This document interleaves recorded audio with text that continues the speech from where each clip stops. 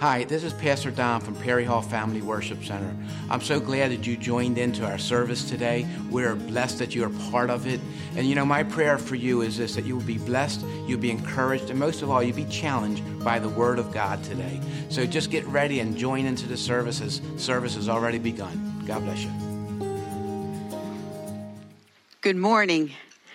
I want to talk this morning about a subject, and I have spoke on this a couple years ago, but the Lord always brings this message back to me every now and then to refine it, go over it, and preach it again.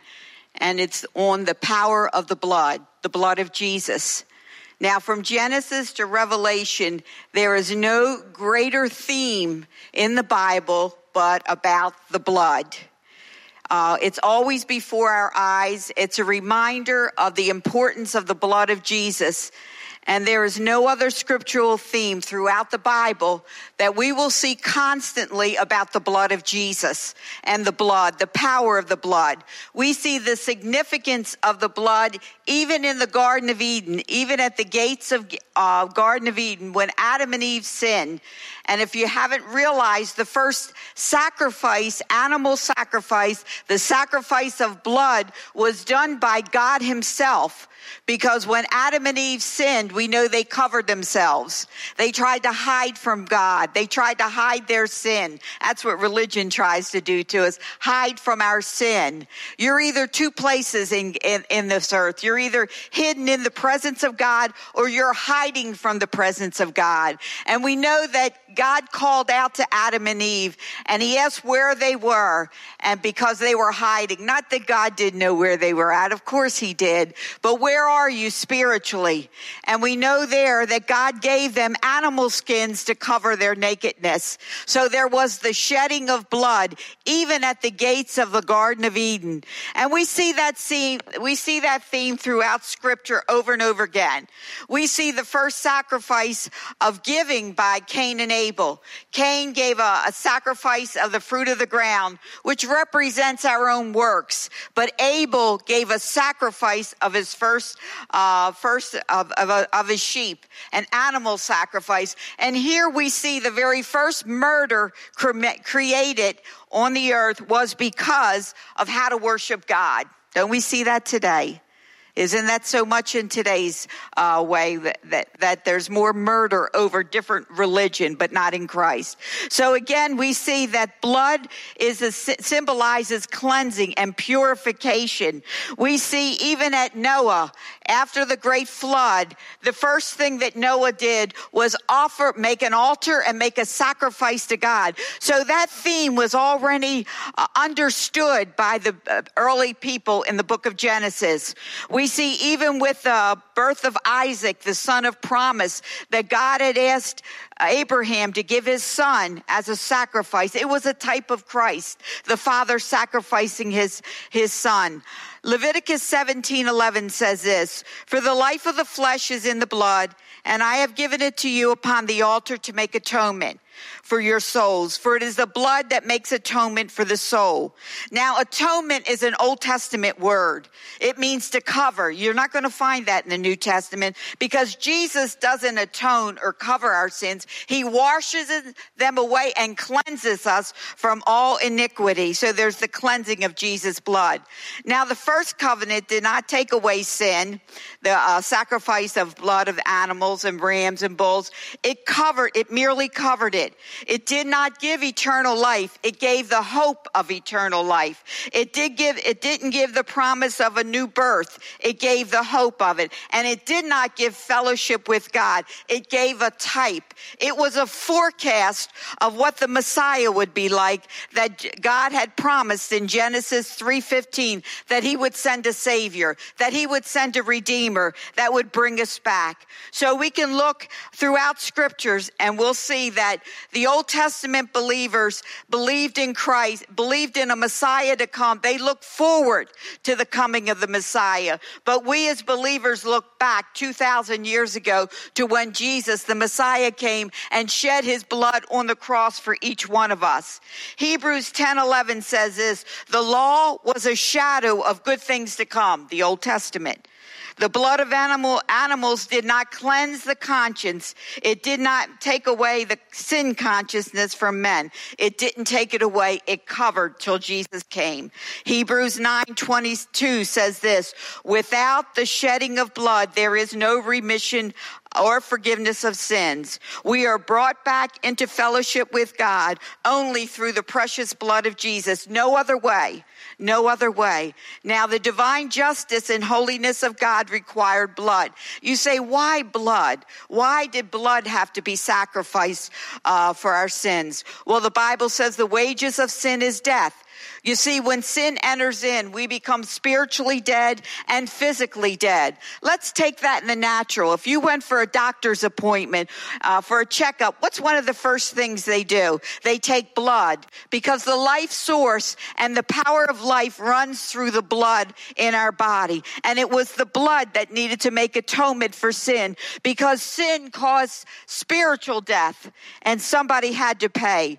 Jesus Christ gave his divine life, his precious blood, to satisfy all of mankind's sins and debts and to restore covenant peace between God and man. The divine justice and the holiness of God demanded a sacrifice for sin. And you say, man, that's hard. But don't we have a legal system today? If somebody does something wrong, they come before the judge and they're judged and they have to pay a penalty for their sin. How much more do we have to pay a penalty for the sin of that we have against God? You know, there was an old song we used to sing back in the 90s. I owed a debt I could not pay, and Jesus paid a debt he did not own. I want to give a little example, like the courtroom of heaven.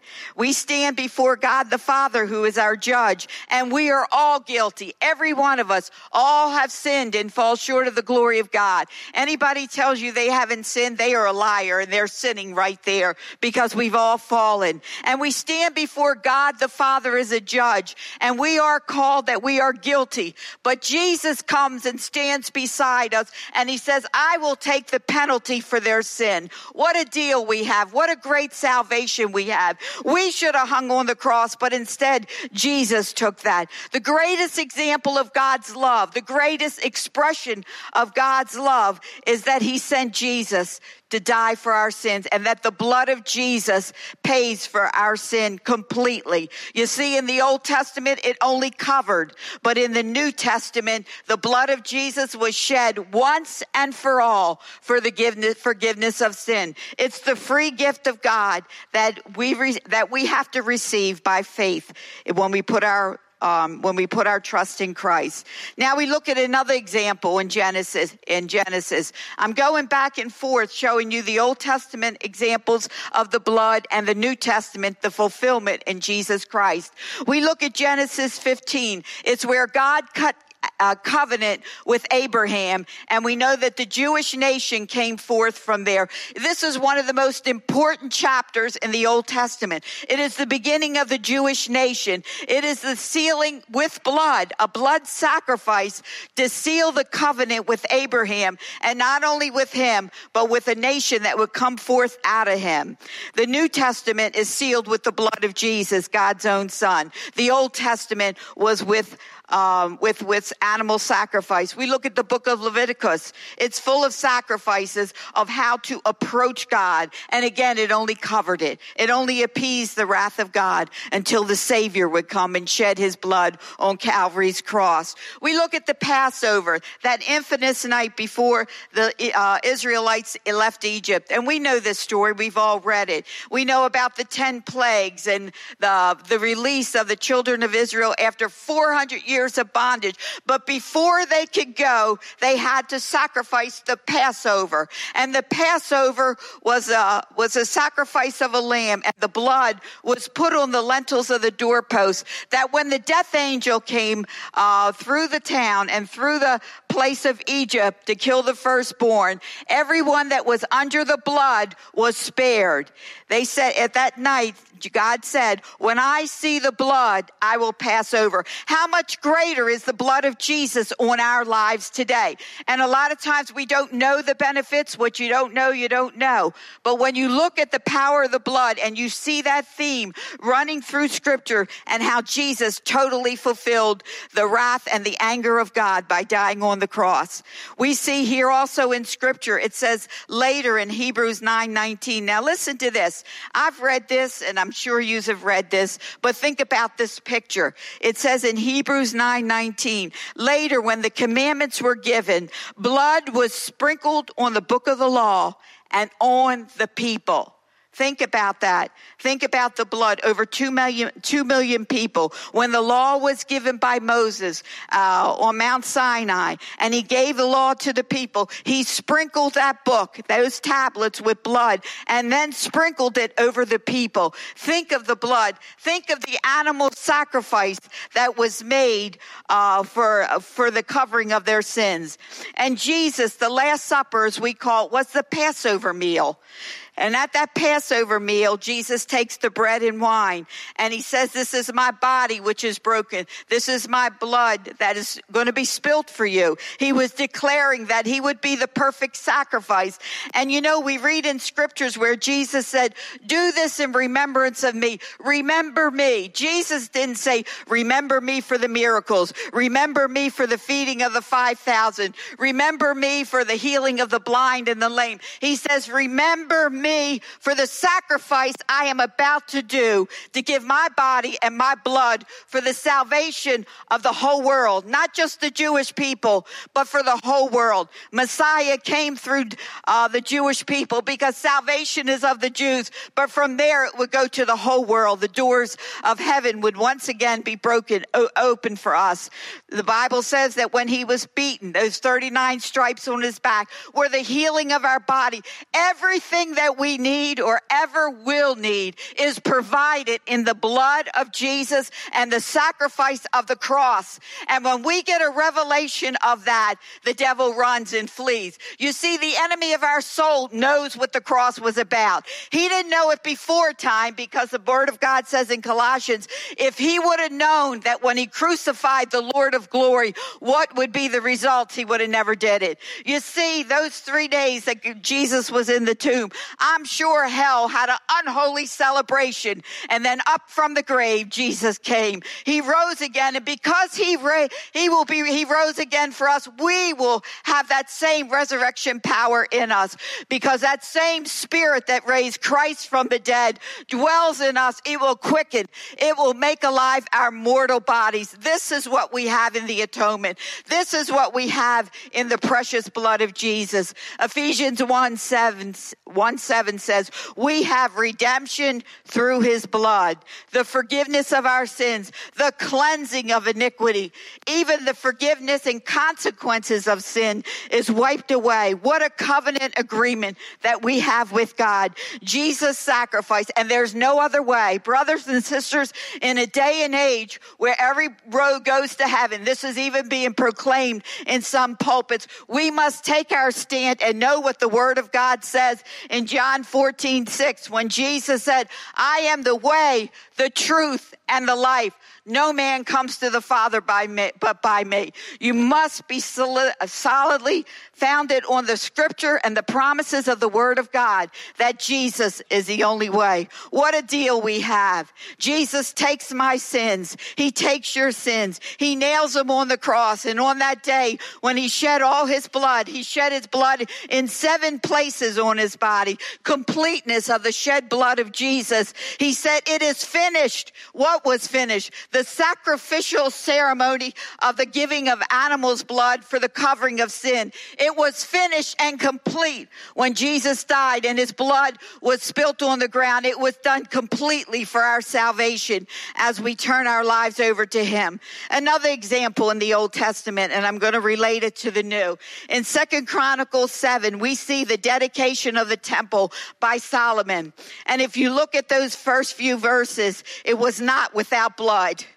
There was 120,000 sheep and 22,000 bulls that were sacrificed on that day. Think of the blood that was poured out before the temple was dedicated. And it says after that, the fire and the glory of God from heaven fell on that new temple. It fell. The very manifest presence entered into the Holy of Holies beyond the veil.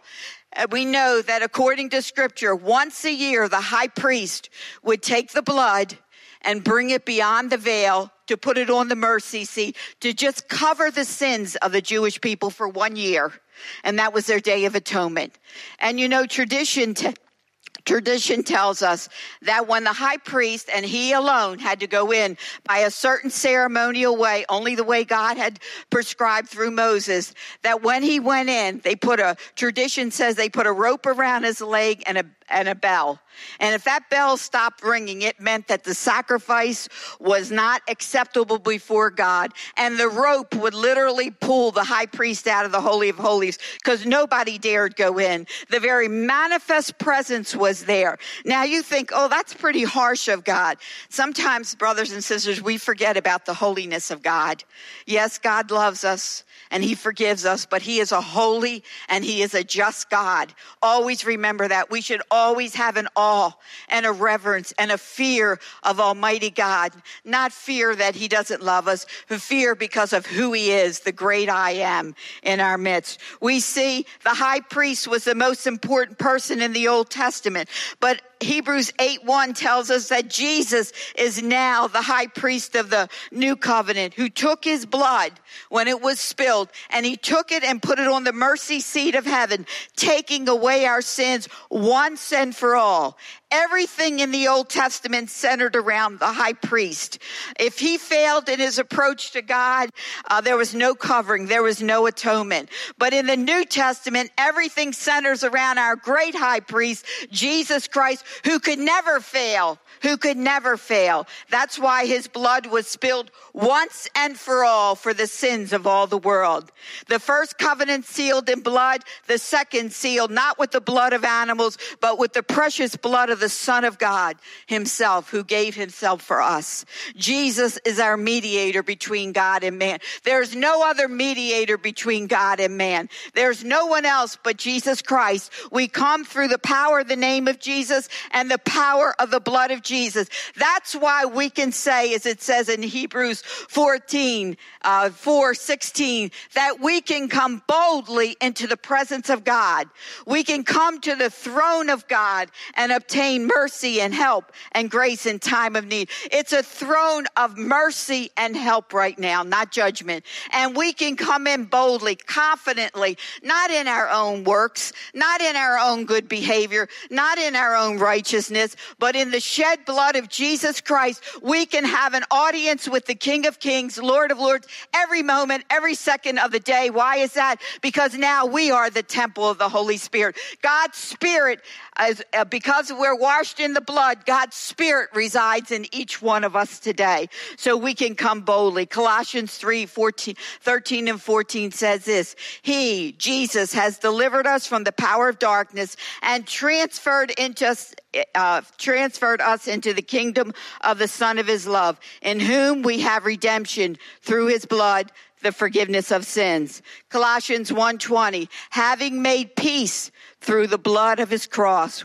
We were separated from God in darkness. We belong to the kingdom of this world, but once we receive Christ, we are brought into the kingdom of God.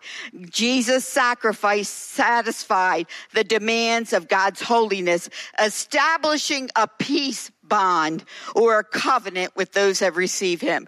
We have peace with God because we have peace with God, and we have the peace of God in our heart. Because of Jesus Christ, we can live in that inner peace. No matter what's going on in your life, you should have inside of you the peace of God ruling and reigning. Romans 8:1 says, there is therefore now no condemnation to those who are in Christ Jesus. There's no condemnation for us.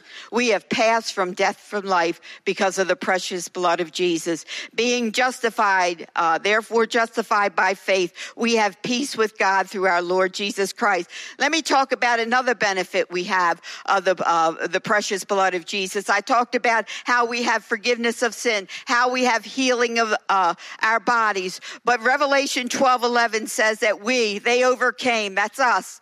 We overcame him, the devil, by the blood of a lamb and the word of our testimony. And they did not love their lives even unto death. No fear of death. We overcome because of the blood of Jesus. No other way. And the word of our testimony. Just to mention a few things. The Bible says death is swallowed up in victory. Any fear of death is swallowed up in victory because Jesus Christ has died on the cross for each one of us and shed his blood. Revelations 1:5 says, to him who loved us and washed us from our sins in his own blood.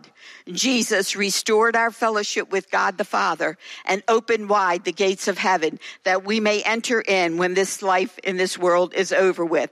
You know, when Adam and Eve fell in the Garden of Eden, the cross was not plan B. In God's foreknowledge and his foreknowing what would go on, the plan was already made in heaven. You see, the Supreme Court of heaven, the Father, the Son, and the Holy Spirit had already planned the cross and the blood of Jesus. And not only planned it, it was done. And you say, how was it done? Revelations 13:8 says, Jesus was slain from the very foundation of the world. It was already a done deal. It's just a matter of time when Jesus would come and die and fulfill that for each one of us. Today, I want to ask you, are you hanging around the cross or have you bowed your knee to the Lordship of Jesus Christ? You know, being born again is he's called our Savior, and yes, he is, but he is also our Lord. Have you made him Lord over your life?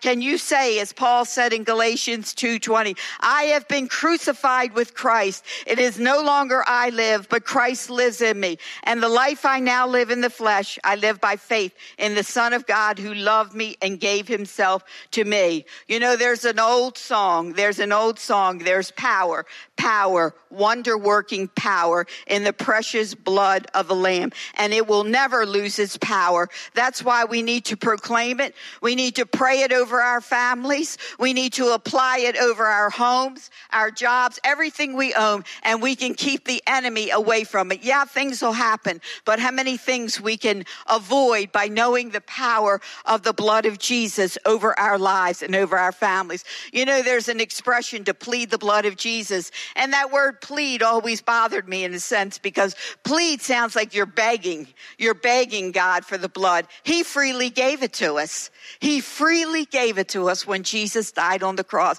He freely did the sacrifice that no man could ever accomplish, but God himself took on the form in human flesh and came as Jesus Christ to be God with us, to be God dying for us, and to be God living in us by the power of the indwelling Holy Spirit. You know, in the book of Revelation, John saw the Lamb of God sitting on the throne. He didn't see the Lion of the tribe of Judah on the throne. He's seen the blood-stained, he's seen the scar-stained hands and feet of Jesus Christ, the Lamb of God who sits on the throne. You know, John the Baptist was Jesus' cousin. And when Jesus came, now he knew Jesus, but all of a sudden he had a revelation when Jesus came to be baptized. And he said this, behold, the Lamb of God who takes away the sin of the world. Beholding Jesus, beholding the power of the precious blood of Jesus, all power and authority is in his name, and he has given it to each one of us today. Lord, we give you thanks. We give you praise for the precious blood you have shed on Calvary's cross for each one of us today. May our focus stay centered on the great sacrifice of the cross and the power of the resurrection, because if that same Spirit dwells in us, it's going to quicken us, make us alive, and cause us to rise again in new birth when we go to heaven. So, Father, we thank you for that. We thank you for the precious blood of a lamb today.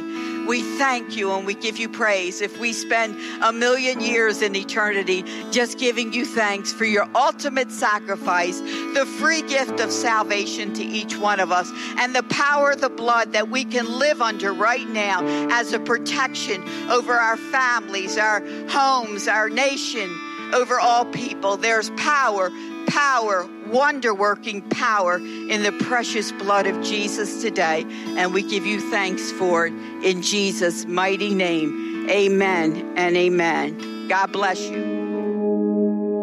Well, thank you again so much for tuning in. I hope you were blessed by the service, and I hope God was really speaking to you. Let me encourage you to go to the church website at perryhall.life and click on the Jesus link. This will tell you a little bit more about how to get that personal relationship with Jesus Christ to make him Lord and Savior of your life.